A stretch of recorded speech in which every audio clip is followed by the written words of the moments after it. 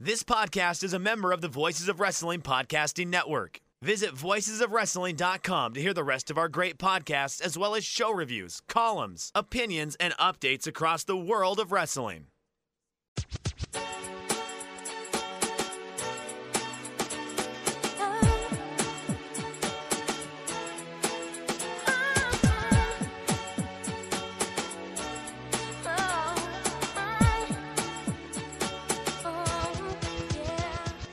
This is Everything Elite, presented by MyBookie, the world's best podcast devoted exclusively to all elite wrestling and the elite extended universe. I'm one of your hosts. I'm Aaron Bentley. I am joined by, you might know him as Rain Shaft. You might know him as Weird Tense. You might even know him as Joshi Normie Nate. That's right. It's Nate, aka Epitasis. What's up, Nate? Hello, it's me. That was Joshi Normie was the throwback. That was a short-lived one. It was. I was a little hopeful that you were going to hit me with the Kotoka, which was, of course, my Twitter handle for. Thank you, Mike. No, not death. It's not death. Preserve and never die. And now it's my system is now complaining about my microphone noise because I, of course, am screaming noises into it, which was my intent. But yes, those are my Twitter names. Hooray! I think friend of the show Julie tweeted Rain Shaft, if I'm not mistaken. I don't think we can call Julie a friend of the show. I'm pretty sure Julie's never listened to the show. Yeah, certainly would consider her a friend. But of course, that's also with the caveat that the degree to which she can tolerate any of us, I think varies wildly from day to day, which is understandable. Yeah. Well, still a friend, so we can say. But I think she tweeted Rain Shaft, and somebody responded Weird Tense. I think it might have been Jose. Yeah. And so then I was like, "Oh, this is funny," but I was like, I got to think of a third one, and I was really grasping, and Joshi Normie Nate popped into my brain. You forgot about hexagons? Like that was one? That was a big key element of the brand was the shape of hexagons. All right. Well, I'll try to ruminate on more as the days go on. Oh, yeah. I even forgot. I was Goth Nate for a while. That was before Goths came back in a big way. I was really ahead of the curve on that. Yeah. All right. Well, I'll try to think more about those. Also joined by, I think you pretty much just only know him as Iron Mike Spears. So what's up, Iron Mike? Hey, y'all. It's your old pal, Iron Mike Spears. Yeah. For a while, I was trying to drop the iron thing because I was like, okay, that was a bit based off of a Lucha Underground and me getting bored during Lucha Underground that I'd rather do ironing than watch Lucha Underground. But that thing sticks. I'm doing all right. How are you holding up, Big Cat? I'm not sure if it's seasonal depression or just normal depression. Hard to differentiate, between the two. So just a shitty day. So excited to talk to my friends and bitch about Dynamite. So that usually makes me feel better. Yeah. So if you want to know more about my depression, you can follow us on Twitter at everythingaew, or really go to at Aaron Like the Car. Nate is at Epitasis. Mike is at Fuji. Hey ya.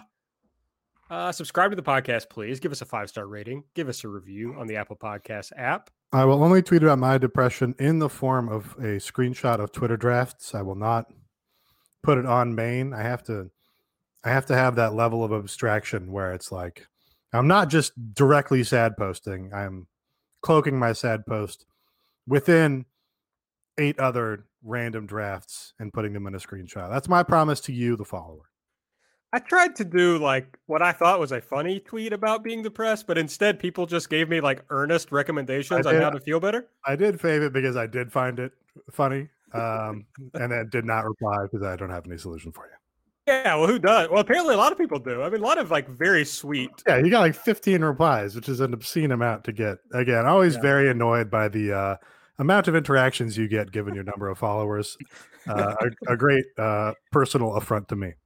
Yeah, and I don't tweet that much, so it's really just the quality of the post, I think. So Yeah, I just thought it would be funny, but very nice. I appreciate all the recommendations. I will maybe do some of them so that I will feel better. But I will not log off as suggested. And I'm not going to smoke weed. That was maybe the one that was most recommended. Yeah, that I find does not help with depression. All right. Well, see, I hit some point in like the last, oh geez, I'm old. I don't know, 6 years where it's like, actually weed just makes me feel worse now. So yeah. Oh no, can't relate. But unfortunately, I won't be able to try that out. But I'll try out some of the other things.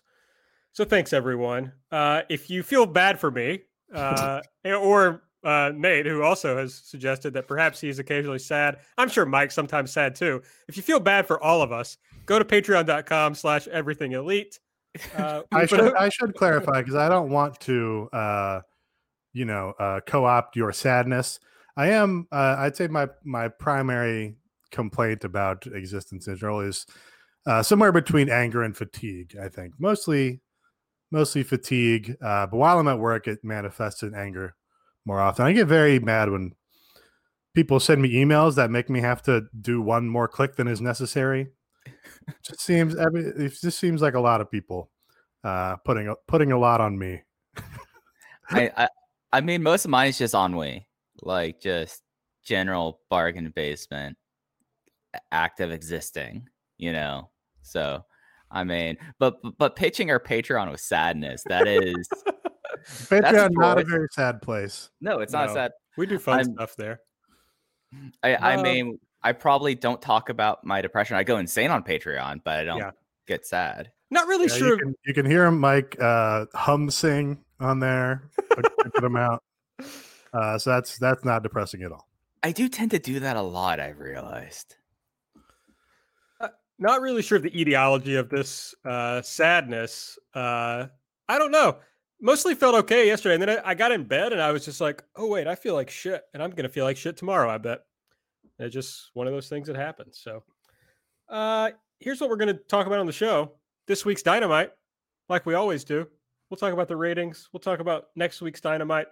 We're going to start out with Elite or Delete. And we got a little new part of Elite or Delete, and that is that we have asked the listeners and our patrons in the Patreon Discord to give us some of their Elite or Delete picks. And I thought we got a lot of really good ones, like a lot of ones that made me think about maybe beyond the surface of what I would normally think about. So yeah, you proposed this idea in the group DM the other week, and I didn't really like it, but I didn't say anything because I didn't want to come down on your idea to try and improve the show because I felt like that was not productive. But then I was looking at the replies we got. I was like, oh, these are actually kind of funny. So I guess everybody proved me wrong. Little production meeting here. Like what happens is I will suggest something in the DM, and as long as Nate doesn't say no, I do it. So it's basically like I figure if Nate really doesn't like something, he'll let me know. But yeah, no, that's me being very generous and like, yeah, let's let Laren try his thing because he's making the effort here, and I'm just like, not. So yeah. Well, I like to switch things up a little bit occasionally. So this is my idea. It's been a year of Dynamite. It's a good time too. Yeah, and listener interaction is good, I think. So we'll see what happens going forward. But I was pleased this week. So that's what we're gonna do first. So let's get it started with Elite or Delete. Nate, buddy, what would you like to choose as your Elite selection for the fake anniversary show of Dynamite? My choice for the fake anniversary show of Dynamite here, I guess is just Eddie Kingston. I think that's all. I don't know. He was really good in the post-match attack. He also just, always brings a unique presence in wrestling to like being on the mic and being on commentary. And it was funny hearing JR have to sort of reckon with that and contend with him in that way, even though, it's not like Eddie came down on him hard or anything. But Eddie Kingston after the main event match here, going in, doing a, promo where he's talking about John Moxley is the champ, carrying the company for a year, etc. I mean, I guess not an actual year for Moxley. And then, inevitably attacking him, giving him the back fist, choking him out while screaming into the camera, "I never tapped out." And then the very funny visual of that happening while the Lucha Brothers blocked the contingent of referees that were coming to try and break this up really amused me. I think, that was about my favorite thing on the show. I don't know. This was an odd show because I felt like there was a lot of wrestling that people really liked, but it kind of just didn't fire me up. No, I completely see your point there, Nate. I'll get more into my overall malaise about this show in my delete, but whenever Eddie comes out and says something and is able to do what he does best, it adds a certain bit of, I don't even want to call it legitimacy, but it gives a certain bit of character that I feel like sometimes is missing from the product. And the fact that this is continuing, and it does feel like that this might be the main event, or it should be the main event at Full Gear, gives me a little bit of life because as we'll get into later, it's one of those things that I'm glad that there's some sort of lighthouse that they're sailing towards with Eddie and Moxley, and it's not just constantly doing this. And each time Eddie gets a microphone, did y'all see the promo he cut off after they got off air last night? I don't think I did. He just continued, and it was like another minute and a half of him going everyone applaud for AEW, applaud for John Moxley, applaud for him. And it's go back to your beautiful wife. You left us here. The world is cold. It's just standard great Eddie lines, and it's worth checking out. So yeah, no, Eddie was an obvious highlight, I felt like. So you bring up an interesting point that there was some discussion about this in the Discord last night I have perhaps famously at this point, not that famously, but among our patrons at least, said that I didn't think Eddie Mox could be the Full Gear main event because I don't know that that's a pay-per-view main event match, certainly in the eyes of your average AEW fan. So I guess that's my question to you all. Is Eddie Kingston enough of a challenger to main event Full Gear? It kind of seems like that isn't that important to them. I get, because I don't know, they did a whole bunch of builds for Moxley and MJF, and I don't know, that's just not as marquee a match as some of the other matches that they've given away on TV, and that's kind of the same thing here, right? It seems like Lance Archer was the bigger match, and Eddie was just sort of something brewing in the background. And it's not like Eddie's been out there beating guys week after week where he's been presented as a monster or something. He's gotten wins, and he's gotten wins on Dark, but his most notable match is losing to Cody. So, you kind of have that where the casual viewer looks at it and goes, "Oh, it's the guy that Cody beat. Why is he on the level to take on Moxley now?" When it sure seems like Moxley's a cut above Cody in the hierarchy of this company. Moxley beat Brody Lee, and then Brody Lee beat the shit out of Cody, right? So yeah, it doesn't really seem like a big marquee main event match, but I guess they have confidence in their ability for Eddie to build the story and make that engaging and interesting to people.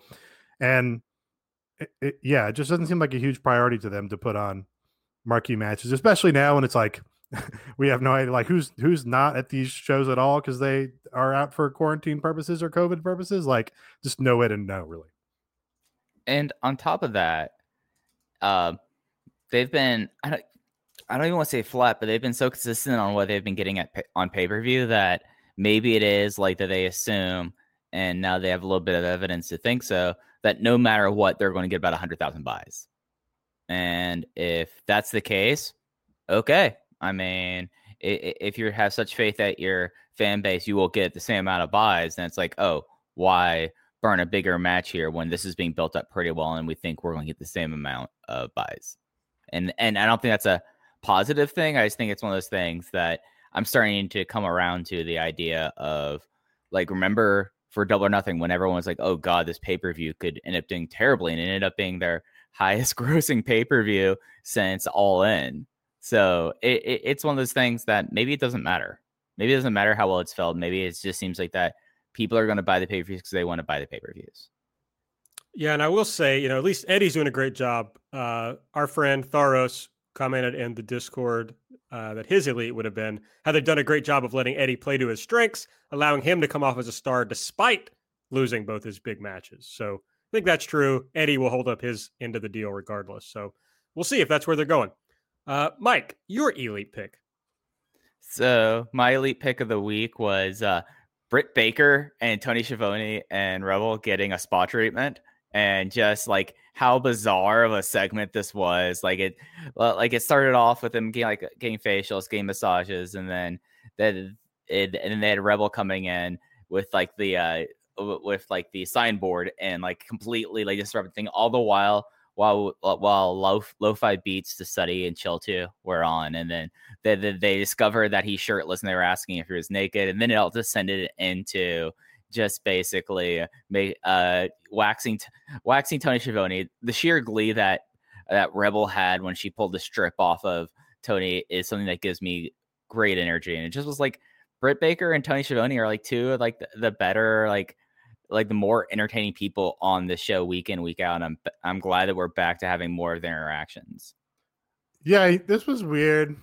I kind of liked it for its weirdness. I kind of thought just the idea of Britt and Tony as they are like actually friends, even though she like treats him like shit all the time and Tony like continues to put up with it. That is very fun to me. That's like very fun Mean Girls shit. And it's very funny for Tony to be like in the Mean Girls posse. So I really latch onto that. And it's like very, in that context, it's very funny and appropriate that they would like go to a spa together and then do an interview. So the premise was funny to me. And I would like to see them doing more Mean Girl activities together where like Britt is bossing Tony around and dragging them to whatever things Mean Girls do. The actual execution of it, I mostly just thought was weird, and I don't know that I'd call it like necessarily funny or like. It was bizarre. Yeah, it was bizarre. I guess it accomplished giving Britt more time to do her character, which is always fun. But yeah, I don't know that like the Rebel stuff actually like made me laugh or anything. But I can't complain about putting bizarre things on television because that's fun too. Yeah, I thought it was funny. I don't know. I enjoyed it.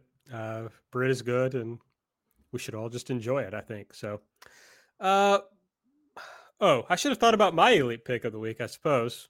I have also a time to make a pick on here. So this was, I think there was some controversy about this, but I got to come down on the side that I'm going to agree with Drew Spears that continuing the Sammy Matt Hardy thing is good, and giving it like the actual conclusion that it needs to have, I think is good. Sammy generally good on this show. In the oversized jacket that MJF gave him, he did a great job in that segment that I otherwise think was pretty bad. And then we go back and let he and Matt Hardy hopefully have the blow off that they were actually trying to have in the beginning. So that's my elite pick of the week. Tying that loop. Closing that loop. Those both work. I kind of like what I actually really liked about this segment was Tony going to Matt Hardy on the outside, had the whole family there, had all of his kids running around. And I thought Matt Hardy is just like the whitest meat baby face possible, where he's just doing like feel good, gonna try my best. I love my family. I love this company stuff. Like his promo for that part was like really on point. He's like, and I'm happy to announce that like I'm cleared now and stuff. Was like, oh yeah, no, Matt Hardy has like the right energy for this for whatever reason. And then their pre-tapes are almost always good, so we got another like fully capable pre-tape here with Sammy. The only thing is like they halfway fumbled it after, where like Matt stumbled over a word or something, and then I think Tony ate his lunch and like said, "Oh, I didn't know that was going to happen." Like a line early. So Matt's like, did you know that was going to happen? So that was a little awkward. But yeah, I think it's, that feud had juice and then had a really awful end point of some kind. So I think Sammy kind of justified it well by saying, you come back, I'm just going to knock you out until I knock you out of this business for good. I think that put a nice little pin in where this feud's going. And it's something that for a feud that was very uneven leading up to this, like it would have been a real disservice to both guys, like just leaving it lay there and like the two of them just separating, like, oh, we went through this. You busted your head open. We're done here. Like having the confidence to go back to him, it's like, no, we're going to do this and we're going to do this right. I think like puts a lot of confidence, and like you could tell like within like Sammy, because Sammy's not been on TV a whole lot after All Out. So the fact that like having this back and being able to finish the business here, I thought like that Sammy in the pre-tape was excellent. And as you said, like Matt's a good, just like white bread babyface, white bread babyface, and it's White just meat. well, I mean, both of those work. I mean, Wonder Bread, white meat, yeah, white meat, white bread. You know, you could eat white bread with white meat there. But yeah, I thought that it was a fun segment. You can eat white bread with white meat. I think that's fair. Yeah, no, I won't disagree with that. All right, a few listener elites from the show. If you guys have any thoughts about these, Hoosh, is that what it is? Hoosh, Danny H, Danny Hernandez on Twitter. He's a patron also. Says the Britt Baker act is evergreen. I think that's a fair point. We talked about that a little bit. There's a lot of talk about Miro getting to be angry at Huge Tiny Mistake on Twitter. Shouted out Miro getting angry, and there's a few people who mentioned that. I think that's cool and a great point. Chris Duarte also pointed that out. No, he did not. I made that up. Brent and Roses also pointed that out. So he said, Miro making lots of people angry by showing intensity and whipping ass, but as a heated gamer moment. I think that's true. This is like the premier pro Miro podcast. So yes, we're definitely in favor of all of that. I mean, you know how expensive that button set was, AB. I know, Nate, you probably have some sense there. Like, even though that was a very gimmicked up set, they actually put in like a legit fight stick there. So like that, it was believable. I mean, yeah, so I'm sure it was a very nice fight stick. Probably not on the level of Miro's, pajama Gucci pants, but yeah, that was him. My highlight of that, I'll just, because we're talking about it now, I guess. Him basically winning that match by himself, like Kip got in for like a splash, and otherwise it was just Miro. That's just quality monster booking. Don't worry, folks. I'll figure out how to better weave these into the show as we do it more. It's a new segment. We'll work this out. I'll try to do better. All right, we're gonna move on to delete. Do not delete me trying to weave these into the show, please. I appreciate that. Nate, what did you think was the worst thing on the show this week? Hello, Aaron. Hi, bud. Hey, am I? Hi, sorry, I was looking down the run sheet for a second. This guy loves his mute button. I just say throw caution to the wind. Just fuck it, no mute. If I'm gonna make noise back here, everybody can deal with it. It's on. So last week I was on here and I said that they do a really good job of making shows feel special, even when it's like the weekly television and they do it every week, and it's going to be there every week. But they still put in the extra effort to dress things up and have some sort of special hook or special segment or reason for your occasional television show here. But this was their anniversary show, and it didn't really feel like there was much extra effort to make it special in that way. The Chris Jericho 30th anniversary show got considerably more in that department. You had all the special vignettes and messages from people talking about Jericho.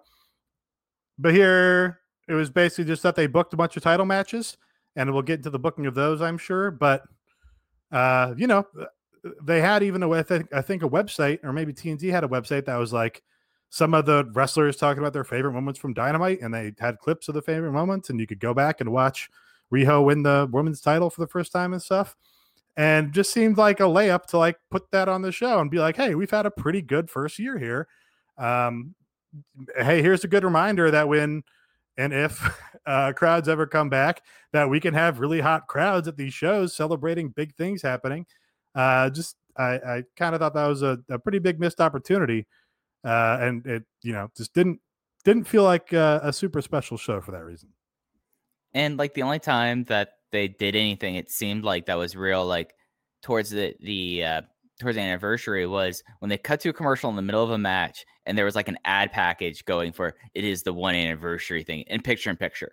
Like they had they decided to have like an anniversary thing in picture in picture. I know you probably, yeah. if I'm right, you were in Luxembourg last night, right? I want to say Belarus, but I might be wrong. Okay, all right. I feel like I was in Belarus. Obviously had too much absinthe or something. I don't know. Yeah, they had a montage, and JR threw to it. He's like, "Hey, in the picture-in-picture, we're gonna have some of our highlights or something." So, being on the Fight TV feed, I got to see the montage in full, but it had no sound because it was for the picture-in-picture. So it's Yeah. like, okay. I don't know. Just it was basically nothing. Yeah, and it's something where like maybe it is because they had like all of this stuff going on, but then you didn't need to have a second backstage fight between Moxley and Archer. You could have had this thing be like, here's a video we have for like this happen. But you're absolutely right. Like they celebrate so many things, and then something that even though it's a fake anniversary, something that you would celebrate, other than having 4 title matches, this did not feel like a special episode. Yeah, and as Bella Randolph said on Twitter, this was her delete, 4 title matches that all lacked stories, credible challengers, and heat. And I think that's fair, right? It's like, okay, yes, for this anniversary show, they did do 4 title matches, but we were, Mike and I on Light were like grasping for, could one of these titles change hands if you're going to do 4 title matches? And none of them really seemed believable. I think each of us tried to talk ourselves into like one or the other that might happen. But in the end, it's like, yeah, there was really nothing to grab onto here on this show. And you like looked at it, and I will say that it did feel like that Archer and Moxley was built up. I mean, that's also considering the fact that Archer was off TV for 2 weeks because of COVID-19, but they tried with that. And even like watching like the Road 2, where they had like 3 minutes devoted to that, it was like, all right, like, but we basically had like put our hands behind our back, like wrenching ourselves to make it seem like that something could happen. Yeah, if I want to hammer that, that started off with a lot of energy. I was like, all right, finally, here's the big segment. Here's the big main event for the anniversary show. The guy's got brand new theme music. He's got all these guys to record promos for him in his world title match. And he came out and they just like started doing a bunch of whips into the barricade, like in every, hardcore match that they've done in this promotion, which is every 3rd week. I was kind of like, oh, okay, this is just going to be a little television match.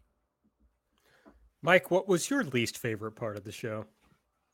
So I was watching this show and like thinking a little bit across the 53 weeks of AEW Dynamite.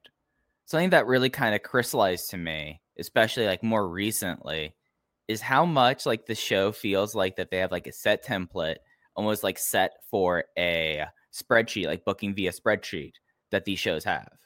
You always have 5 to 6 matches. The women's match is always second to last. It's always put in like some sort of death slot. You always have certain people at the 9 o'clocks and 10 o'clock. And it's one of those things that like, it made me think back about how like one of the best episodes they had was the episode where they just basically said, okay, Pac versus Omega, you all get the first quarter of the show. And like they built it from there.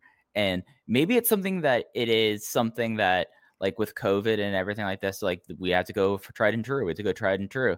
But this is like something like, and this kind of goes into what Nate said. Everything felt so samey on the show that like I actually like, went through my notes and I was like, all right, no, pretty much the exact same thing, pretty much the exact same thing, pretty much the exact same thing. And I actually was like trying to figure out when was the last time that there's been like a women's match that wasn't semi-main event. And it might be all the way back at the Atlanta tapings. And it's just like, it feels like that it's almost like a form that they book with. And that's something that really annoyed me the more I started to think about that. Yeah, I think that's fair. I mean, I think it's pretty clear that is exactly what they do. And it's a bummer because I remember on some of the earlier shows when Dynamite started, I remember us coming on here and like our elite pick would be, wow, they really kind of do a little different thing at the beginning of each show. So it doesn't feel like it's the same every time. And I don't know if it's COVID or if they've just fallen into this rut, but it's certainly gotten stayed. Yeah, I remember in particular, I think saying that about, it was one of the Private Party matches, either Private Party versus Young Bucks or Private Party versus Lucha Brothers, where they started with the guys in the ring and it's like, hey, the show's starting. And now here's a super hot, spot heavy tag team match. And that's how we're going to open the show. And there's a whole different energy to it. We're not going to hit entrances and hit promos right now. It's just like, boom, here's action. And now literally every show enters or opens with a hot spot heavy tag team match. It's just like, and with the guys already in the ring, which is what they did here. Just like, oh yeah, that was cool when that was a change of pace and they didn't lean on that too hard. Or even if that's the norm, still want to mix it up from time to time. But now it does seem like, oh, that's just what we do in our first segment every show.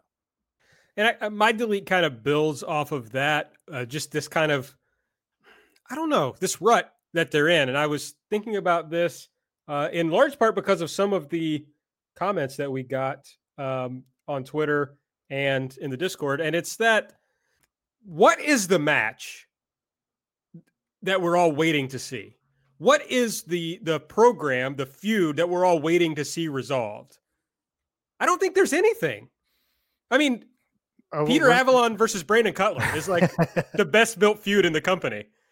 So I'm just really concerned about the like long-term storytelling and character building in the company. I just think it's not been good. Well, we're all waiting around. The fireworks factor we're all trying to get to is one of Kenny Omega or Hangman Page feuding and or getting to a feud with Jon Moxley. I think that's sort of the long term that we're all trying to find our way to. And they do have a route there. They've been building up this thing between Kenny and Hangman where they're both they're in a tag and now they're both singles guys and they're in this tournament together that's going to result in the next challenger. So it's there, but it has, it's been meted out pretty deliberately over these last few weeks. And it's something that obviously with the bracket for the men's world title tournament challenger, which boy, that's a mouthful to say. They are put on opposite sides of the bracket, so they would face off in the finals. So that would be at Full Gear. So even after like that happens, I feel like that's like the obvious direction that the tournament's going to be in, unless they want to do like a legitimate surprise and go like, oh, Jungle Boy somehow is like putting it all together, which I don't think any of us anticipate. But then when are you going to be doing that title shot for the winner of Hangman and Page versus Moxley? Because next pay-per-view after this isn't until late February, early March. So is that going to be like the year-end show, the New Year show? Like you still have like this anticipation that like Nate like pointed out, like that is probably like the biggest singles issue there, at least in the men's division. And that still is like whenever they would decide to do it, it's something that we're still talking about 2021 to build up for that. And that's a lot of time that they would have to fill with like doing stuff like this. And going back to kind of like the spreadsheet thing that I brought up, I don't really have a lot of confidence that they would be able to sustain a feud like that for like this long without like taking weeks off from the feud. So it's frustrating. And it's something that, yes, like there is like a natural handicap with who's there, who's not, who are like taping in front of 15% in Daly's place and all of that. But I mean, bringing up like Cutler versus Avalon, which yes, that is like the most meaningless feud in the promotion. Like when we talk about importance, but it's so much like they've done stuff and they kept on like doing this thing that it's like so much like a part of them. And they have them like cut promos and they tell the story in the ring of, all right, first we had a double count out. Now they're getting dirty. They're going to go to double DQ. Leva Bates has walked out on them. Like they've done stuff each time to do that. And I don't know if I have confidence that they would be able to execute like that long-term story, especially like with Hangman. Like that's the issue. Yeah, I don't know. They're not that different. Like Cutler and Avalon were a tag team and they broke up, and then they've had their little sniping at each other on BTE, and then have had the match on Dark, and then they had a rematch on Dark. Really, the only difference between them and Hangman and Omega is that they've had the two matches with the count out finish and shit, right? So it's really just they're holding that match off longer, which I don't think is incorrect. I think when you have that match, you want it to be bigger.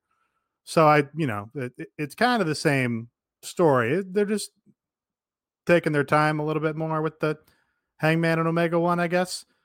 So yeah, I don't think it's like necessarily a failure, but we're just like in this sort of purgatorial period where they haven't really put the pedal down on it yet. So it's like, okay, well, we would like you to put the pedal down on something.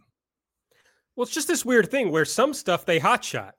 the MJF Cody thing, where that happens in like 2 weeks when it could have happened over a year. And then you kind of, which they, in their defense, I guess they've slowed down on the Wardlow MJF thing. So I appreciate that. But it's like there's some things that they do really quickly. Other things like Hangman and Page that it feels like it's just been stuck in quicksand. Neutral. That works. Has been stuck for so long where the characters really don't change or like progress. Yeah. So that's just what's frustrating about it. Yeah. Yeah. Can't disagree with that at all, really. Well, you know what's not frustrating, folks? It's that you can go to mybookie.ag and get double your first deposit. That's not frustrating. That's exhilarating. You put in $100, they give you $100, all the way up to $1,000. You put in $1,000, you'll get $1,000. All you have to do is put in the promo code ELITE, ELITE. There's a lot going on still. I know NBA playoffs are over, but Major League Baseball playoffs continue. There is the NFL season sometimes, college football sometimes, when COVID doesn't intervene. You are underselling the biggest thing going on right now. What's that? We are in the middle of League of Legends World Championship Season 10. We're in the knockouts, baby, and you can do all sorts of those bets on MyBookie. You can see who is supremely the best team in League of Legends. No teams from North America. North America is absolute trash there. But if you're looking for something that is a very interesting bet going up here, there's a couple like really big games coming up here that they have that they offer some quality lines on, so you can pretty much bet on anything with MyBookie. So I know you like talking about your trad sports, but I wanted to veer in here for the youths out there and talk about the most viewed sport right now in the world, and that is League of Legends. That's fair. I guess I don't know what our listeners are most interested in betting on. I just figure, if you cover the big sports, most people are going to grab onto that, right? It's like, your all squad, Miami having a big year. It's like, okay, my school is doing well. I'm going to hop in and put a bet down on the game. I don't know if people are diving into, sometimes I log on there and it's like live betting and it's a fucking, tennis tournament in Kazakhstan or whatever. And I'm like, who's betting on this? But I mean, people are obviously. Hey, it's a great way to increase your investment in a Kazakhstani tennis tournament for sure. That's true. So all you have to do is go over to MyBookie and use the promo code ELITE. And if it's your first deposit, you'll get double whatever you first put in, up to $1,000. So it's a great way to, get your feet wet and try out some bets before you got your own money on the line. So head on over to MyBookie and use the promo code ELITE. So we never get any feedback on the MOBA talk, but what are they doing with the League of Legends Worlds? Are they holding it in China this year, Mike? Yeah, it's in China. So what they've done, and they've actually done a really cool thing of this. They did a full bubble. So everyone's been in Shanghai for a long time, but they're doing this in a closed set that they've completely just. I'm sorry, esports bubble is just really cracking me. Well, what's really funny about it, because Dota didn't do their big end of year competition at all. Yeah, the international didn't happen. Like millions, tens of millions of dollars. 40 million. Yeah, they just didn't do it. It's like, we can't. But it's also like, isn't this an online game? I know online is not ideal because you want to have perfect latency and you want to sell tickets to it, but it's like, in the current circumstances, isn't that like kind of approaching the best you can do? It's a little simple. Right, but you want it to be massively multiplayer online. I think. Well, I mean, it's massive, and the fact that that's not a joke to anyone else. It's just like a term to anyone else. It's like, but you find it very funny. And of course, I'm trying to be literal here. It's like, well, it is massive. The last League World Championships there was one of the most viewed events of all time. But like they have like this crazy so they basically have the studio that they're doing this in, and they have like completely made like AR and like digital screens, like such a thing that they've now made it so the first part, like they do like a group stage like in FIFA World Cup, and they made it look like that they were part of the skyscrapers of Shanghai. And they did like this. Now they have it like that. They like afterwards they like did like this thing where it made it look like they was driving all the teams down into the sewers, and like there's water flowing up against them. Like they get really imaginative. And then of course they have like a weird Vocaloid K-pop band that one of the ones was like real. They were trying to do like this thing where there's a new member of KDA this year. But the thing is that this is a Vocaloid character that they gave this character a Twitter account. And if you saw that across Twitter the last few days, like I could probably do about an hour explaining to you the importance of esports and why you need to be able to understand the difference between Billy and Do You. All right. Well, my plan is to just continue laughing about the term massively multiplayer online and saying things like, oh yeah, Dota, just like saying nailed stuff it. like that. Yeah, got it. Yeah. You should check out just like a YouTube video of like one of the international finals or something, Aaron, just because it's funny to see. They do it, like in Key Arena in Seattle or whatever. So you have this giant arena, have these giant screens. But then, of course, you have the competitors are all playing PC games, and you don't want them to be like interfered with by the giant crowd. So they have like isolation sound booths set up on a stage, just as like 5 nerds and a little Michael coal mine, surrounded by dozens, hundreds, thousands of cheering people. It's a very weird visual. A giant fish tank for that, and then and the thing about like all these things is like, do you remember how at Revolution, how they had the light up wristbands and things like that? Like that's taken a lot, partially from idols, but more so I'm knowing what they took it from. That's from esports, where like they would make everyone wear light bands, so they do like light shows in the crowd. So you're trying to focus in on this game inside your fish tank with 4 of your nerd friends, as like everyone's screaming around you. And in Dota's case, you're playing for about $15 to $20 million. Buddy, there's a Stardom light up wristband now. I don't know if you've seen the women. I didn't know if it was going to like sync up with like Starlight Kid's intro. So like whenever the beat drops on it, it starts flashing. I get down with that. It should. I'm not sure, but it should for sure. Or for Himika, that when it goes like Just Dance, stop Just Dance, then it starts like freaking out and doing like disco lights. Like there's a way that they could go for that. I just don't think it's going to happen. No, doubtful, but it does exist at the very least. All right, let's get into the ratings. AEW up a little bit. They're kind of floating around, up from 753 to 826,000. 15th in the demo. That's up, but their demo number was down slightly to a 0.30. They were 0.31 last week. NXT, again, did not chart in the top 50. 651,000. That's up just a little bit from 639. 51st in the demo with a 0.17.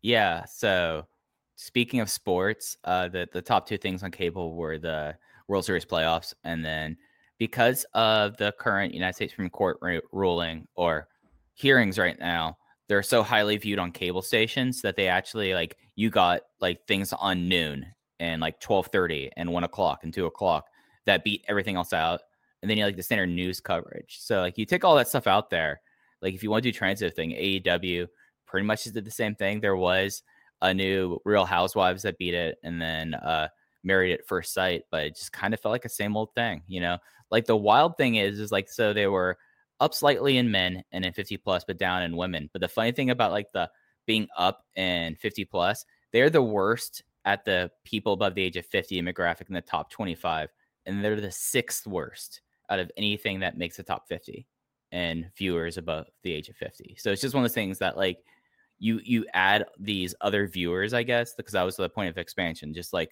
comparative. You look at these 2 things, you're like, oh, they must have got a whole lot more P50 plus viewers, but it's still like such a low number in comparison to the rest of cable. That's good, I guess, right? I mean, I think there's been an idea, at least for WWE, that it's just like the old people who've been watching wrestling for 30 years are the only people who still watch it. And so I guess at least AEW doesn't have that problem. They don't. And it's also one of those things that I know that networks and advertisers care more about 18 to 49, but it does show you that, I mean, anyone could buy a pay-per-view, I guess, above the age of someone who could operate a telephone or a remote control. So, I mean, it's another person that you're trying to market to. So who the fuck is watching this Supreme Court hearing? A lot. Millions and millions of people. Yeah, but like, who is the person who's doing it? I don't know, man. I don't... I get like really frustrated. Like my boss will come in and like start talking about politics or whatever. I'm just gonna be like, man, you devote so much. I shouldn't. Not even worth addressing. Watching the Supreme Court hearing, you have no impact on it whatsoever. It's like it's got to be. Why are you like, devoting your energy on that? It's all libs watching this, right? Like getting angry at it. I can't. It is, but like the stations that aired it that got the highest ratings for it was Fox News, which is like all up and down the top 15 that were ahead of AEW. So with They the always get theory the of best ratings. yeah, for the theory of who watches the programming, it's Fox News people. I just like look. I have been a nerd who was interested in Supreme Court hearings for sure. I was a huge Supreme Court nerd at one time in my life. But that was sad, you know? So like the idea that I just can't imagine being like, I mean, I was in law school at the time, right? When I like thought this was particularly interesting. I can't imagine just being like a person out in the world and being like, I've got to fucking watch Dianne Feinstein, like fight dementia to slobber on Amy Coney Barrett. It's like very. What's so special about Hero Bread's soft, fluffy, and delicious breads, buns, and tortillas? These ultra-low net-carb baked goods contain zero sugar, fewer calories, and more protein than the leading brands, and are high in fiber to support gut health. Shop now at hero.co. Strange. Yeah. I mean, you could extend it like everybody watched the debates. It benefited no one. No one learned anything from it. Watching it has no effect, makes no impact on your life in terms of informing what you will do at any decision point in your life. Just like a sideshow spectacle that makes everybody upset. I don't know. But it had the possibility of being funny. That was the key to the debates. It turned out to be somewhat funny, but like kind of, just made you want to die by the end. I guess, yeah. In the spirit of Darren Rovell, I'm sad for our country, but this is great content. Yeah. I guess that's the approach you can take to it. Yes. All right, let's get into week 54 of AEW. We opened up with the tag team title match, FTR defeating the Best Friends. Dax pinned Chuck Taylor after a belt shot. The post-match was Miro attacking the Best Friends because during the match, they broke the video game cabinet that he was playing on. I believe they had a name for it. Alan the Arcade, is that what it was? Alan, yes. Yeah. Because that felt like Miro was like, hey, remember Mitch the Plant? That got over big. I'm going to get my arcade machine over. This was an interesting match because arguably this was the most Southern style tag. And I feel like I've said this before, but this one really was because basically like the first half of it was Trent selling. And then they did that. But yeah, I mean, I feel like I've said my piece about FTR before. This was the one place I was hoping there would be a title change, and sadly that was not the case. But I mean, it probably, with the exception of it's probably like was one of the better matches of the night. Yeah, it was pretty good. Yeah, all these matches were like good. It's like I don't really say that as a compliment. They were good matches. I've done this take before, so I'll do it briefly. But I hate when heels win matches like this by cheating, and there's no like. Yes, they're eventually going to have comeuppance in that they will lose the titles, but like we already know because they talk about it on commentary that Tony Khan is watching the shows. So somebody should say, "Wait a fucking second! You can't just hit somebody with the belt and win the match." Like, there has to be something that just makes the baby faces look dumb. It makes the people who running the show in kayfabe look dumb. And I just hate it. So this just irritates me. Well, that's like you had a perfectly good finish if you're going to do the big arcade bump. Like that, you don't need to overcomplicate it by also doing a goofy belt attack. Like I get that you wanted to. We know they're heels. You don't need to like hammer it home with a belt shot and have them cheat to let us know that we should have wanted Best Friends to win. Everyone wanted Best Friends to win. Right. You don't have to win by cheating to be a heel. It's just you can just win the matches. It's okay. And that actually, I think, in 2020 makes people more mad. Like that gets the heel more heat when they just win against the people you want them to lose to, instead of like cheating that everybody just kind of like Yeah, like you could be heels and win and just to be assholes and people dislike you. You don't have to do that. Like that was like one of my big takeaways about watching stuff this weekend. Like Anthony Henry, old friend of the show, like watching one of his matches, he plays a heel now in wrestling. You know what his heel thing is? It's not that he cheats. He's just an asshole who tears you apart. And it works great. Like you could do this without having to have a belt shot here. Like you put him through Alan the Arcade cabinet. That was a dick move. You could win the match based off of that and just like smugly go in the back because and everyone's like, hey, you wouldn't have beat them if you didn't put them through that. And it would have been just as effective as not having another bad distraction spot. Yeah, their whole thing is supposed to be that they're like really good at tag team wrestling, right? Like, can't they outsmart the other team or like do something strategic that's interesting? I don't know. Well, yeah, I don't know if we want to be smarter necessarily. Well, but you know what I mean. Yeah, it's also like I don't think the best friends are hurt by taking a semi-clean loss. It's like they're kind of lovable because they don't win all the time. It's kind of okay. Like I don't think losing here after a arcade cabinet bump and also like totally got involved on a trip a couple times. Like I think if they lose after that, they're like still the hottest tag team in the division.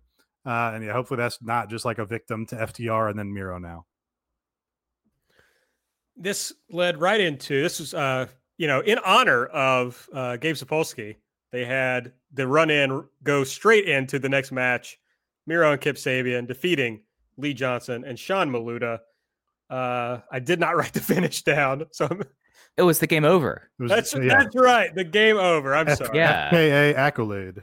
Yes. After the match, Miro on the mic, he says, "Best friends, you break my shit." Aaron, the good friends. He said good friends. Well, see, I was wondering because he's been doing that on Twitter, but then I was like, wait, I wrote best friend. Did I just? So I just fucked that up. No, very important. He's the best man. There can only be one best. Okay, I like that. Yeah, and he also got to say shit, even though Chuck, of course, has been wanting to say shit. So I think that played in. And then, he closes with game over. What a great line there. Yeah, very good. Well, what a great man. Like, I'm glad that everyone who was the best man. The best man. Yeah, absolutely. I'm glad that everyone who was just like so mad about him being an angry gamer now can be like, oh no, he rules now because Miro rules. It was great. He looked great in the squash. Yes. And Kip was pretty on the apron. Then we shoot backstage. We see Lance Archer beating up Mox. I was very concerned that Mox had COVID and they were writing him off the show here so that they didn't have to do the match. Maybe not the best way to write him with COVID off the show, though. No, but, Lance Archer probably thinks he's immune because he had it once already. So it would have been okay. MJF is in the ring. I can't believe this has not been discussed yet. I mean, I kind of vaguely discussed it, but surprised we hadn't gotten to this yet. So MJF is on the mic. He says everybody wants to boo him because they're envious of him. Strap in because he's not going anywhere. And he brings out Chris Jericho, mentions, he's been on top of the business for 30 years, suggesting MJF will also be. The whole inner circle comes out. Sammy is carrying a jacket. Jericho implores him to put it on. He does. It's oversized, comically so, folks. MJF puts over Jericho's abs, asks to touch his hair. He touches it. Jericho wants to know. He's tired of waiting. Wants to know what the announcement is. MJF says they're the top minute-to-minute ratings movers. They're on top of their games, but they've never gotten physical because they're both predators. He said maybe it's time we work together. So they do a thing where he can't say that he wants to join the inner circle. He keeps like almost saying it, but then stopping. Finally, he asks if he can join. Ortiz pipes up. He does not want MJF in the inner circle. Jericho says they need some time to think about it. Maybe next week they should meet up one-on-one for a steak dinner. And so it turns out they're going to have a steak dinner next week. That was the segment. Yeah. I think this didn't come up because this is not really an elite or a delete. I think there were things to like here and things to be annoyed by. I have stated that I like sort of the dynamic between Jericho and MJF where they're so similar that they don't like each other, but also they kind of see themselves in the other person. So they kind of tolerate each other. I like the dynamic where the rest of the inner circle just has no tolerance from whatsoever. And Ortiz getting it, doesn't get to speak super a lot. Him being the guy to pipe up here and voice that was good, I think. Sammy Guevara doing the facials in the background of being frustrated by all this and being frustrated by his comically long sleeves was pretty much the highlight of the segment. And then I even kind of liked them acting like a steak dinner was like a really big match and them being like, oh, yeah, you're on. That was like amusing. Honestly, the weak part of it was like, just felt like MJF had written a 8-minute monologue and he was going to hit every part of it. Instead of like, fully 40% of it could have gone, and the segment would have been better for it probably. So yeah, that's about what it was. Yeah, like the funniest thing that I felt like in a comedic segment that was good is I thought that the MJF giving himself a pep talk was humorous. Like the way that they did that once, it was kind of, and then it went on forever. But yeah, Sammy and Ortiz in the background being frustrated this entire thing.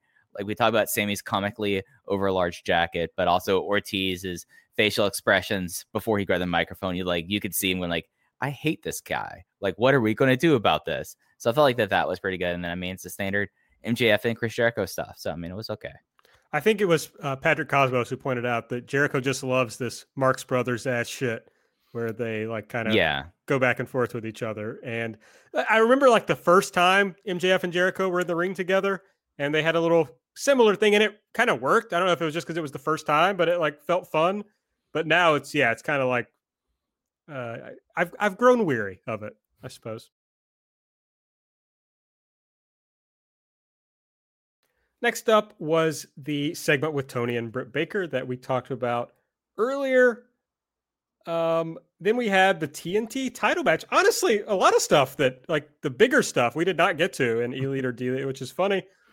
And it's, I think, because of what you said a minute ago, Nate, it's just all this stuff kind of just washed over us. Yeah, it's like a whole lot of good matches that didn't have any other angle or justification or hook in them that made them like rise to a level past good. So when you combine that with like, how did we get to this match? This match was kind of just thrown together. It's like, as good as the match was, it's almost as much an annoyance.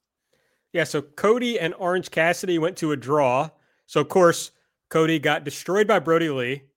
Brody Lee beat Orange Cassidy. Cody beat Brody Lee, and then Cody and Orange Cassidy went to a draw. So all that makes sense to me. Massive shakeups in the TNT title division. Who's in charge?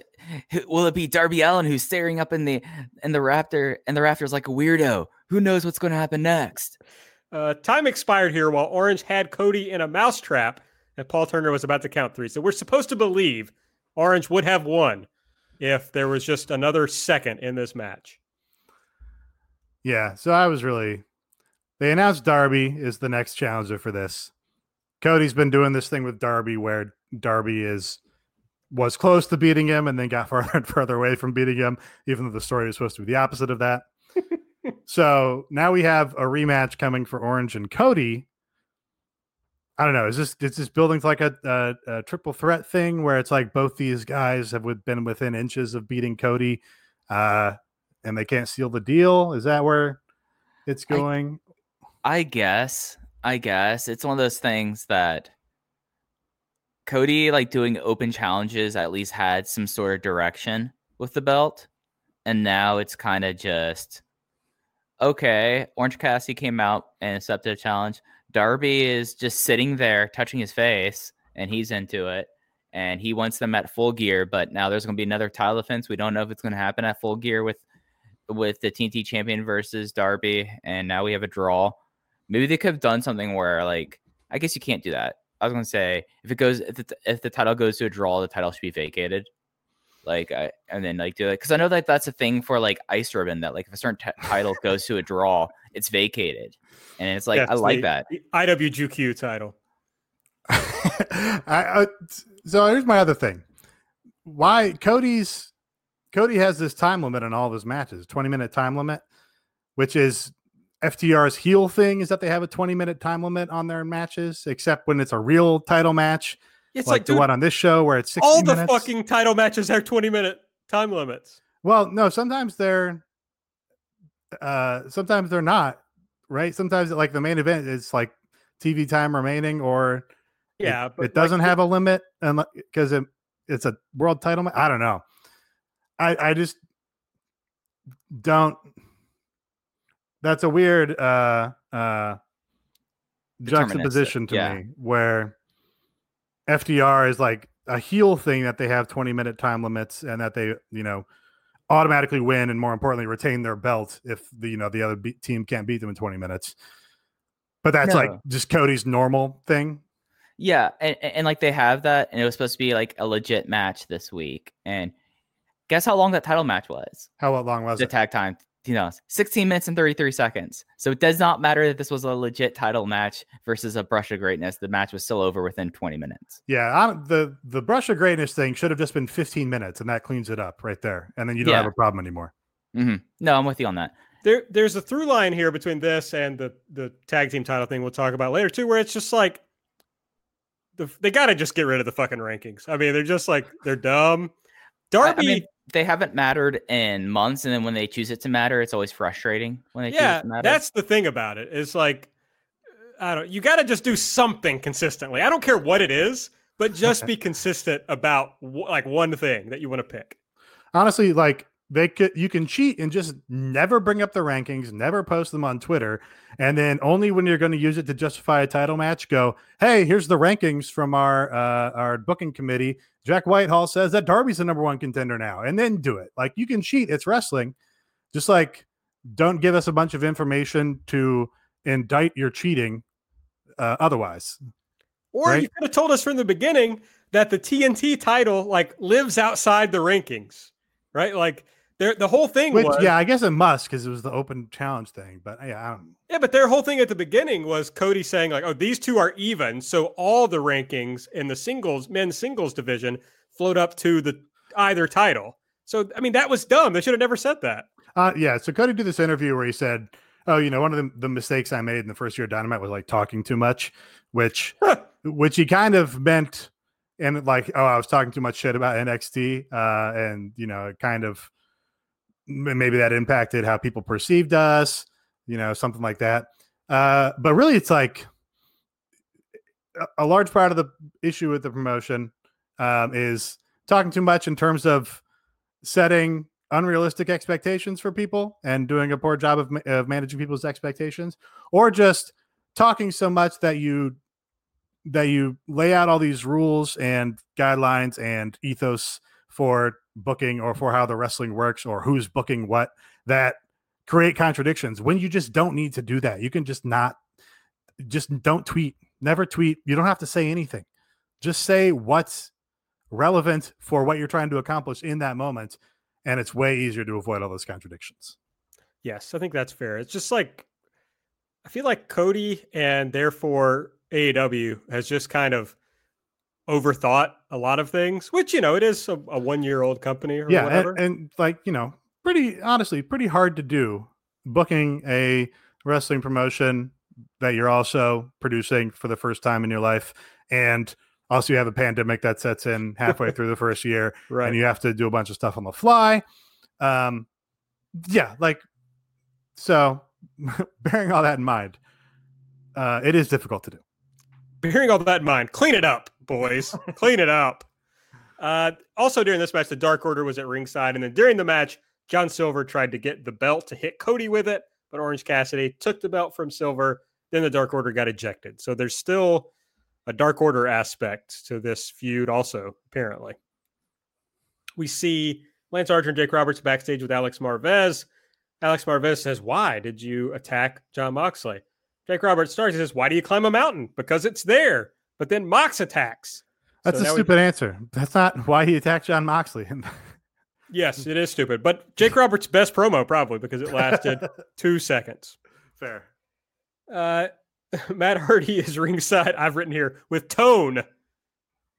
I guess the boss from Agretzko, I suppose, is who is ringside here with. And we talked about this segment.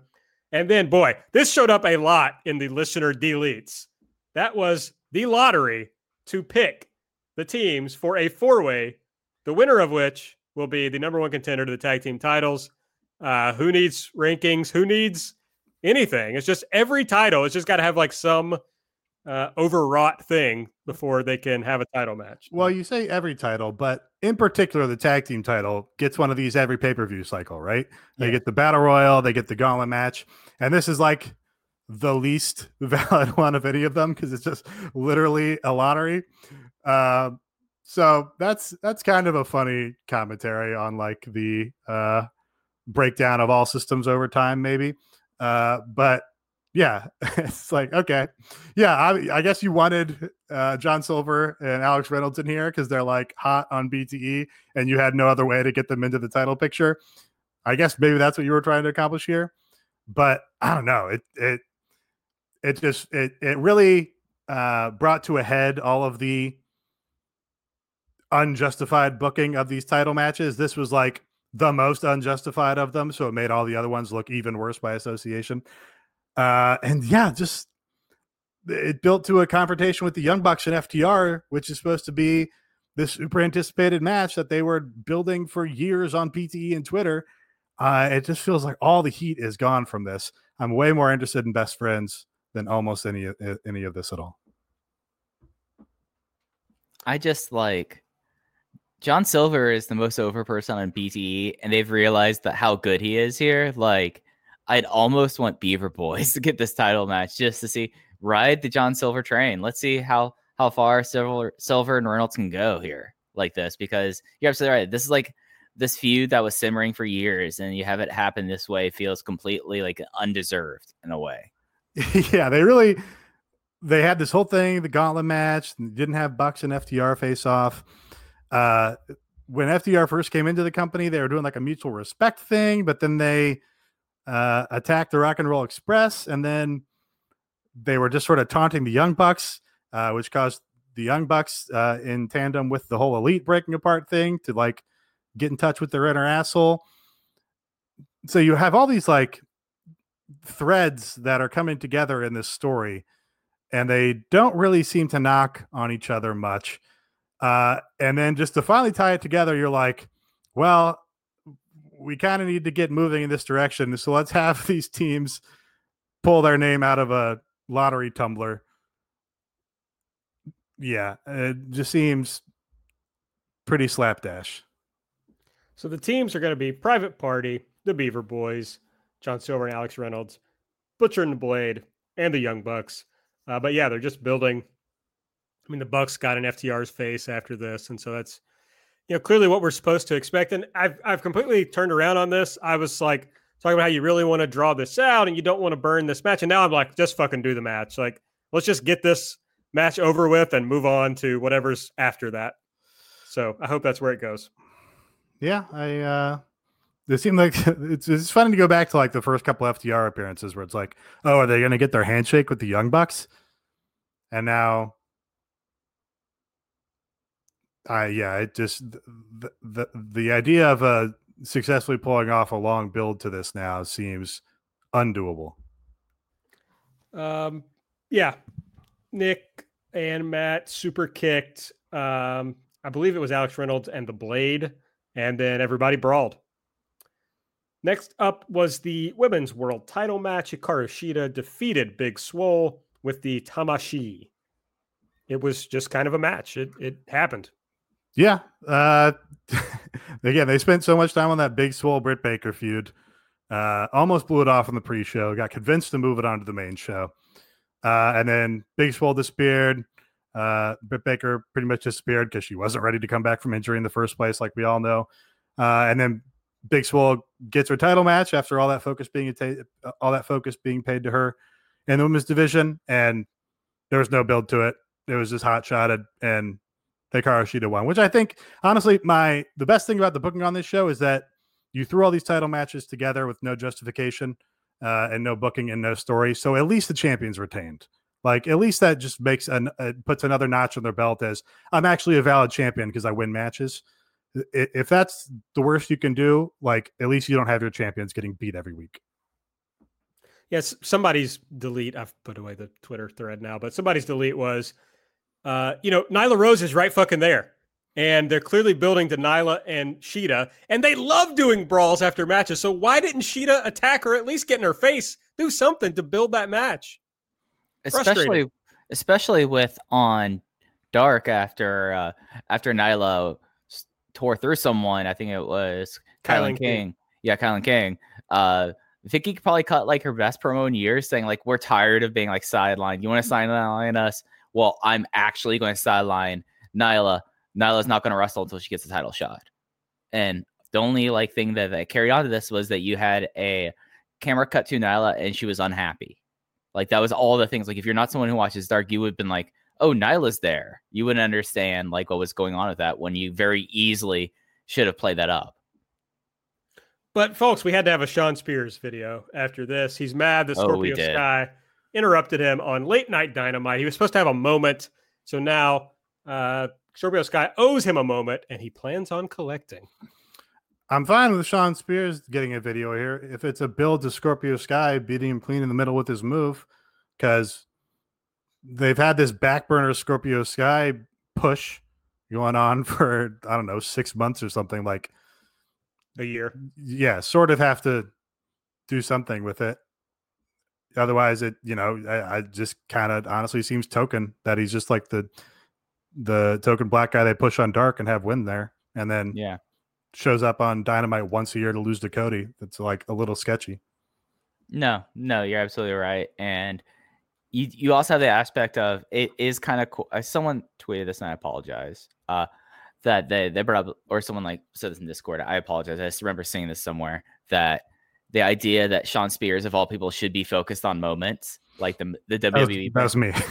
You made a very good point there, Nate. I appreciated it. That was from our account, actually. Yeah, that was actually from our account. Hey, I stick in the Discord unless I have to make a comment about tracksuits during Twitter right now. So when I saw like that pop up in the notifications layer, I was like, that's a good point. I want to talk about that. But yeah, like Sean Spears is like thing, like the idea that he's obsessed with moments, I thought was kind of easy. But you're absolutely right about like they have so many people that like they say like this is someone who's important. This is someone's important. Like you could say the same thing about Darby Allin. You could say the same thing about Jungle Boy. And it's like, when is it actually going to happen, or is this just something that you're just going to dangle forever? And it's doubly so with Scorpio Sky. Next up was the men's world title. Jon Moxley defeated Lance Archer. I think we've kind of talked about this match, but I fucking hated this finish. Lance Archer did a blackout. Mox rolled it into a crucifix and won. I just think if a guy hits you with his move, you shouldn't be able to like roll it into a pin and hold him down for a 3 count. What was interesting about this match was Lance Archer just immediately powered out of that bulldog choke that Moxley's been beating everybody with. Mm-hmm. So I was like, oh, holy shit. Like he might actually beat him here. But yeah, it was all those Cody matches we complained about where Cody got hit by the coffin drop and just rolled him up immediately out of the coffin drop. At least this crucifix looked miles better than the one that Cody did. Or the mousetrap that Cody did. That one was a little goofy. So this was at least a pin. Mm-hmm. Yeah, I didn't understand it. So a while back, Aaron was like, I don't know, are they just going to keep having these monsters get built up every month to lose to Jon Moxley? It was like, well, yeah, it's kind of like how American pro wrestling has worked in a lot of ways. This felt like the nadir of the John Cena booking, where he would get these absurd wins out of impossible situations, which is like, yeah, WWE is going to do their Hulk Hogan booking. They're going to build up their monster and they're going to have him lose to their top babyface, and the people are going to go home happy. But they reached a point with John Cena where it was like, okay, he got beat by 6 guys for 4 hours and then got a roll-up pin. This was like approaching that, I felt like. And it's something where you had him, you had Archer kick out immediately out of a paradigm shift, like in the first move of the match, and then the bulldog choke didn't really elevate it. And they did do a solid draw of like, okay, Moxley's retained this from like the skin of his teeth, if I'm going to play a little bit devil's advocate there. But with the way that they've built up Archer and the way that they've done this thing where it's like, yeah, he didn't take the everybody dies claw yet, but it's like, okay, LOL, Moxley wins. Like it did feel a little banana peelish. Yeah, it's the guy's finisher. I think he's been using the blackout as a finisher. The everybody dies claw, I feel like he hasn't been using in AEW as much. That was certainly what he was using in New Japan. But yeah, just like he hit him with your move and it basically no-sold it after a long no disqualification match. Yeah. And it's like, yes, of course, a classic wrestling thing is building up the big heel of the month or of the run, whatever, who loses their title match. But it's like, okay, but it felt like Lance Archer could be something more than that when he showed up. And it felt like Brian Cage maybe could be more than that. But if they're just people who show up and lose to Mox, then you kind of wonder like, well, where are we going to go with these guys? And, certainly when he no sells your finish. I mean, that seems pretty bad, but it's what they did.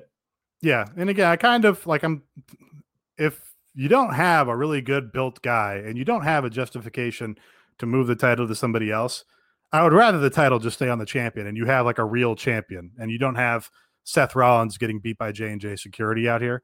Sure. I'd just rather he win clean. But like, it's kind of, or win without burying the other guy's finisher, I guess. Yeah, just a definitive win, I think, is not too much to ask for. Eddie Kingston and the Lucha Brothers were at commentary during this. So afterward, Archer attacks Moxley because, he's just lost to a crucifix. So he's completely fine. Eddie sends the Lucha Brothers out, but they help Moxley instead. And they hit Archer with a chair. He no-sells that, but leaves anyway. And then we get an Eddie promo. He says, hey, we had a great match last time, even though I never tapped out. Get him his belt. This man has carried the company. I'm proud of you. He's saying, I always knew you could do it. Let's raise his hand together. Let's do it for Johnny. But of course, he cheap shots Moxley, puts him in the chokehold. Then Eddie gets the belt and he says, look how beautiful this is. This is what we fight for. I never quit. I'm going to get you, John. JR is like trying to do his like sign off, but Eddie Kingston is like going up to the last fucking second of the show. So, which I thought was fun and like, more interesting way to end the show. But yeah, that's how we go out. Yeah, I feel like we were kind of in the minority on this episode in that, I don't know, it just brought to the forefront a lot of like ongoing minor issues of the promotion. Sure. Yeah. No, like the wrestling on the show, with probably the exception of the women's world title match, was all fine for the most part. It just was one of those things that you kind of watching it week in, when you just have like a fine episode, like, and it feels like you've had a lot of fine episodes, you kind of like take a step back. And like, that's why I felt like how formulaic it's felt lately. Like that's when that kind of did like this. Like my big question I ask myself each week is, do I feel like I have my time wasted? And I don't feel like that the show has really wasted much of my time. It's just one of those things that's like, oh, this isn't as exciting. Or like, I was like, oh, this kind of feels like they've been kind of doing same old. And it's even doubly so when it's supposed to be a pay-per-view in 3 weeks.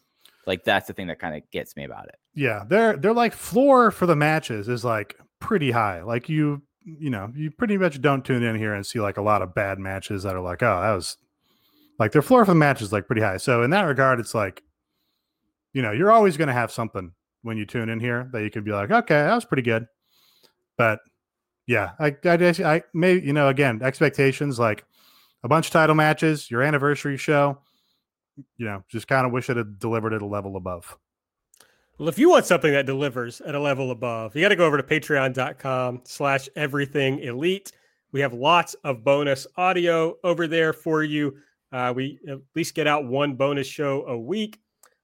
This week, Mike did his review of the Super Spreader event known as the Collective.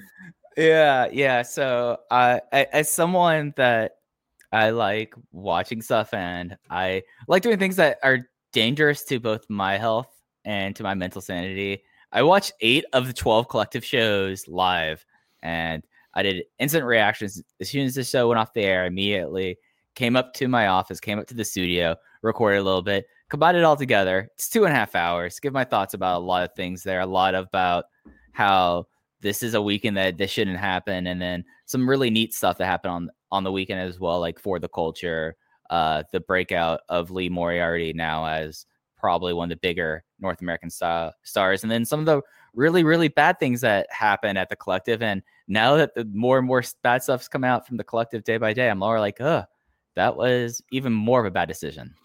Yeah, if you're working on a psychological profile on Mike, you definitely want to subscribe.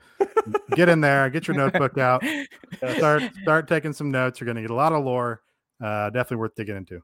Especially with that, because I was like in such a good mood as it was going on, and then the final show went off the air at 3:30 Sunday morning, and I watched 4 shows in a row that day, and I was completely losing at that point. And and I'm gonna in the future do the other 4 shows because I promised I would review all the shows of the Collective, and my word is bond. I'm gonna do it.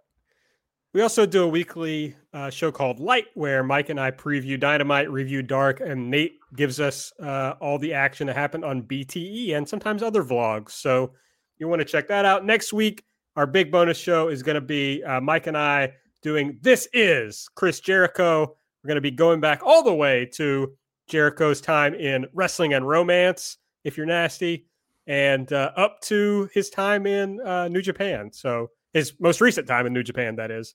So lots of fun stuff there. If you're a member, go join the Discord. And if you haven't joined yet, sign up and then join the Discord. It's a lot of fun.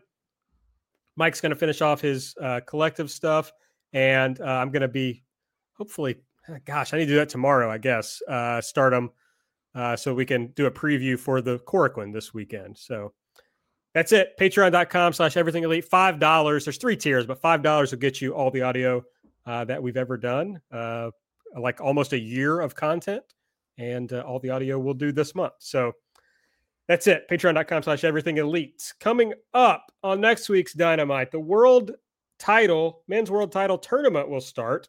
The first match. They didn't tell us what the match is going to be, but this is the bracket. One side, Pentagon and Phoenix are going to match up. Below them is Kenny Omega and Joey Janela. And then the right side of the bracket is Wardlow and Jungle Boy and Colt Cabana versus Hangman Page. The first thing they pointed out when they unveiled the bracket was that Kenny Omega and Hangman Page are on opposite sides of the bracket. We call that foreshadowing. And the final will be at Full Gear. So that's going to kick off next week, but we don't know what the match is going to be. Thoughts on the title tournament? Love televised tournaments. Long standing advocate of that. And yeah, this is a better way to go about building a real challenger for the world title. Like, you have a number of weeks of very clear storytelling opportunities where you can tell stories with matches with guys over consecutive matches, and then build to one of them getting a big win at the pay-per-view event, and then that being a good time to like set them up as your next challenger for whoever wins the main event of that pay-per-view event. That's very, very simple and effective pro wrestling tournament booking is good, and they should do it. And, I mean, Omega versus Janela has happened before. There was Wardlow versus Jungle Boy in the Wardlow MJF versus the Jurassic Express feud. So we have some stuff that they're revisiting here. And you also get like the thing of there is the potential of Omega versus Phoenix in the second round, which is a wild match. And then, I mean, Jungle Boy or Wardlow versus Hangman Page, most likely. And those are somewhat fresher matchups, at least in AEW. So at least it's providing, like, with the structure, we're going to see some fresh things, which I think is something that I feel like, especially after this week, that I'd really like to see in this program. Yeah, and I do think it's smart. And just it kind of mirrors what they do in like the New Japan Cup, where a match like Kenny Omega and Joey Janela, where it's not a first time ever match. It's a match that they've done before in this promotion, but haven't done in a very long time. It's just like a good setup match to be like, okay, here's a match you haven't seen in a long time. 2 guys who work well together, but we're also not really giving anything away. And then you give Kenny Omega a big win so that when he moves on to face Phoenix or something, you have 2 guys who are coming in and off wins, and it creates a big match between 2 single stars who haven't wrestled each other in this promotion. So that's in a singles match. 8 guys in this tournament. I'll start with you, Nate. Give me a guess. How many of these guys are in the top 5 in the singles rankings? Let's see. I did retweet the top 5 of the singles rankings. So You did. I'm trying to, let's see, it was Brody, MJF. Let's see, there were 8 guys in the tournament. Yes. What's it's an that? 8-person tournament. Yeah. None of them are in the rankings. Mike? I think that Kenny Omega's in the rankings, and I think it's just Kenny Omega in the rankings. Maybe Hangman Page. Maybe those 2. They were in the tag team rankings. I don't know. They've been out of singles competition. Yes, the answer is none of these 8 guys. Okay. In the There we rankings. go. All right. So MJF is in the rankings, obviously. Chris Jericho in the rankings. Brody. No, Chris Jericho is not Brody. in the rankings. Chris Jericho is not. Right. He's Okay. tag division now with Hager. Number 1, apparently. Lance Archer. Number 2, Brian Cage. Number 3, MJF. Number 4, Brody Lee. Number 5, Scorpio Sky. Yeah. Not in this tournament for no reason. Not in this tournament. So, Yeah. Isn't Abaddon still in the women's rankings, and she hasn't had a match on TV in months now? Yeah, she's number 4. So she has taken over Yuka Sakazaki's role of remaining in the rankings with months of inactivity. She has. So I don't get that. I do hate that a little bit. And, you know, a lot of times on this show, I come on and I talk shit about some bad Joe Lanza take. Let me say this Joe Lanza take is good. Why can't you just have a guy who wins a bunch of matches and is like hot and he gets a title shot? Like, can you just do that sometimes? Or that's what you focus on with like your analytics thing. It's like, hey, this person has not lost in 8 weeks, 9 weeks, 10 weeks. He's on a 10-match winning streak. Yeah, you can do that, and it's simple. I don't mind the idea of this tournament because the key here is you have to rehab Omega as a singles wrestler. So it makes sense from that perspective. He's going to have to win 3 matches. There's no way you don't come out of this tournament with somebody who's won at least 3 matches in a row against other like legitimate singles talent. So it's booking a challenger for dummies. It's booking a challenger for dummies. But what happens if we go through all this and Kenny Omega still doesn't win the tournament? Well, if it's Hangman beating Omega, then I'm like fine with that. As long as one of them wins, it's fine. The second round match I think is interesting because Omega and Pentagon is an all-in rematch. Right. But Omega Phoenix is what I'm more interested in seeing. So I think that's a AAA Mega Championship match. That's right. That's right. Or Northeast Wrestling. Had that big house at Northeast Wrestling. That's right. Yeah. So but then lots of fun stuff here. And then you get either like Jungle Boy or Wardlow versus Hangman Page would be interesting. Honestly, if Phoenix or Pentagon come out of this also, that's also fine with me. I'm fine with Omega and Page not losing if one of those wins. What about Wardlow? If Wardlow wins this thing, too early for Wardlow, but they do have to protect him in his loss, however he loses. That's fair. War is his name. The 4-way for the tag title challenger will be next week, and Britt Baker will be in action. They also told us that on the 28th, so 2 Dynamites from now, Cody will again face Orange Cassidy for the TNT title. So I'm not really sure how Darby plays into this. I mean, he's just going to be the Full Gear challenger, but he's like for the winner. Yeah. So that's what I'm guessing. I hope they don't do a 3-way. I kind of think that's happening. I kind of think maybe they go to a draw again. Have we learned nothing about Cody in 3-way title matches? I liked their IWGP 3-way title match. I thought it was good. Okay. I think it was one of his better matches that year. It was that and the Juice match, and the Nick Aldis match were like his best matches in that run. Was that the same year as the Okada match? I think that was the year after. The Ibushi match is like his best one, I thought. I mean, this was on the level of the Ibushi match. Okay. All right. Glad we're in agreement. And then, here's what we know about Full Gear so far. Darby versus somebody for the TNT title. The tag title will be FTR versus the winner of the 4-way, and then the title tournament finals. So, like, nothing that's built in any real way. No, not at all. Not at all. Nothing you want to plop down your $50 to see the payoff to. How long have I been saying a pay-per-view is coming up real quickly? Maybe you think I was being like Chicken Little and saying the sky is falling, but we're now. No, you're right. You're right. Mike, I don't think you were being like Chicken Little. No, okay, I don't either. Thank you. I don't either. But I have support you. I have said this. If it ends up being Moxley versus Eddie Kingston, then that's a feud that they've been building up for the past 2 months. That's true.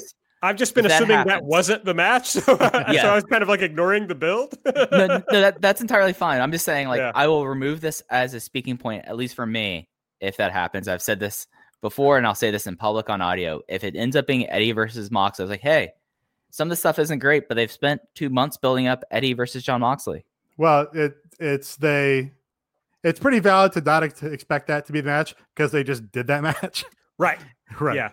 What's funny is you could end up with on this pay-per-view, Eddie versus Mox, which has been like a pretty long story. Yeah. Hangman versus Omega, which is a long story. FTR versus the Bucks, which is the longest, Nutty. Yeah. And Darby versus story. Right. And Darby versus Cody, which is a pretty long story, although none of those have been very well done. So I still don't feel bad about it. They've been, however, all of those have been well done at times, but maybe they're not being well done right now. Yes, they're not plateauing, or they are plateauing. They're not accelerating. Peaking Peaking. at the right There we time. go. I would say, however, if on the buy-in we have the librarian Peter Avalon versus Brandon Cutler, no DQ, no countouts. Then we have the longest building store in West Belt thing in the company, baby, right on TV. It had to be the match. It had to be the match. For sure. I Next, think they have that's to go to a probably- draw. They have to I go to a think- draw. I think that's probably the best summation of where we're at. Is there's a lot of threads for long running stories that have at times been done well, but they're not being communicated particularly well at this point in time as we're building up to this pay-per-view, which is imminent. So I think that's kind of where we're at. Yeah. Folks, you see what we did there? We started with some things at the beginning of this show. We kind of talked through them in the middle, tied it up in a nice little bow there at the end. Just Can AEW do the same? We will see. All right. Well, I think that's the show. So follow us on Twitter at Everything AEW. I'm at Aaron Like the Car. Nate is at Epitasis. Mike is at Fuji. Hey, subscribe. Give us a 5-star rating and review if you use the Apple Podcast app. And please support the show by going to patreon.com/everythingelite. For Mike, for Nate, I'm Aaron. We'll see you next week.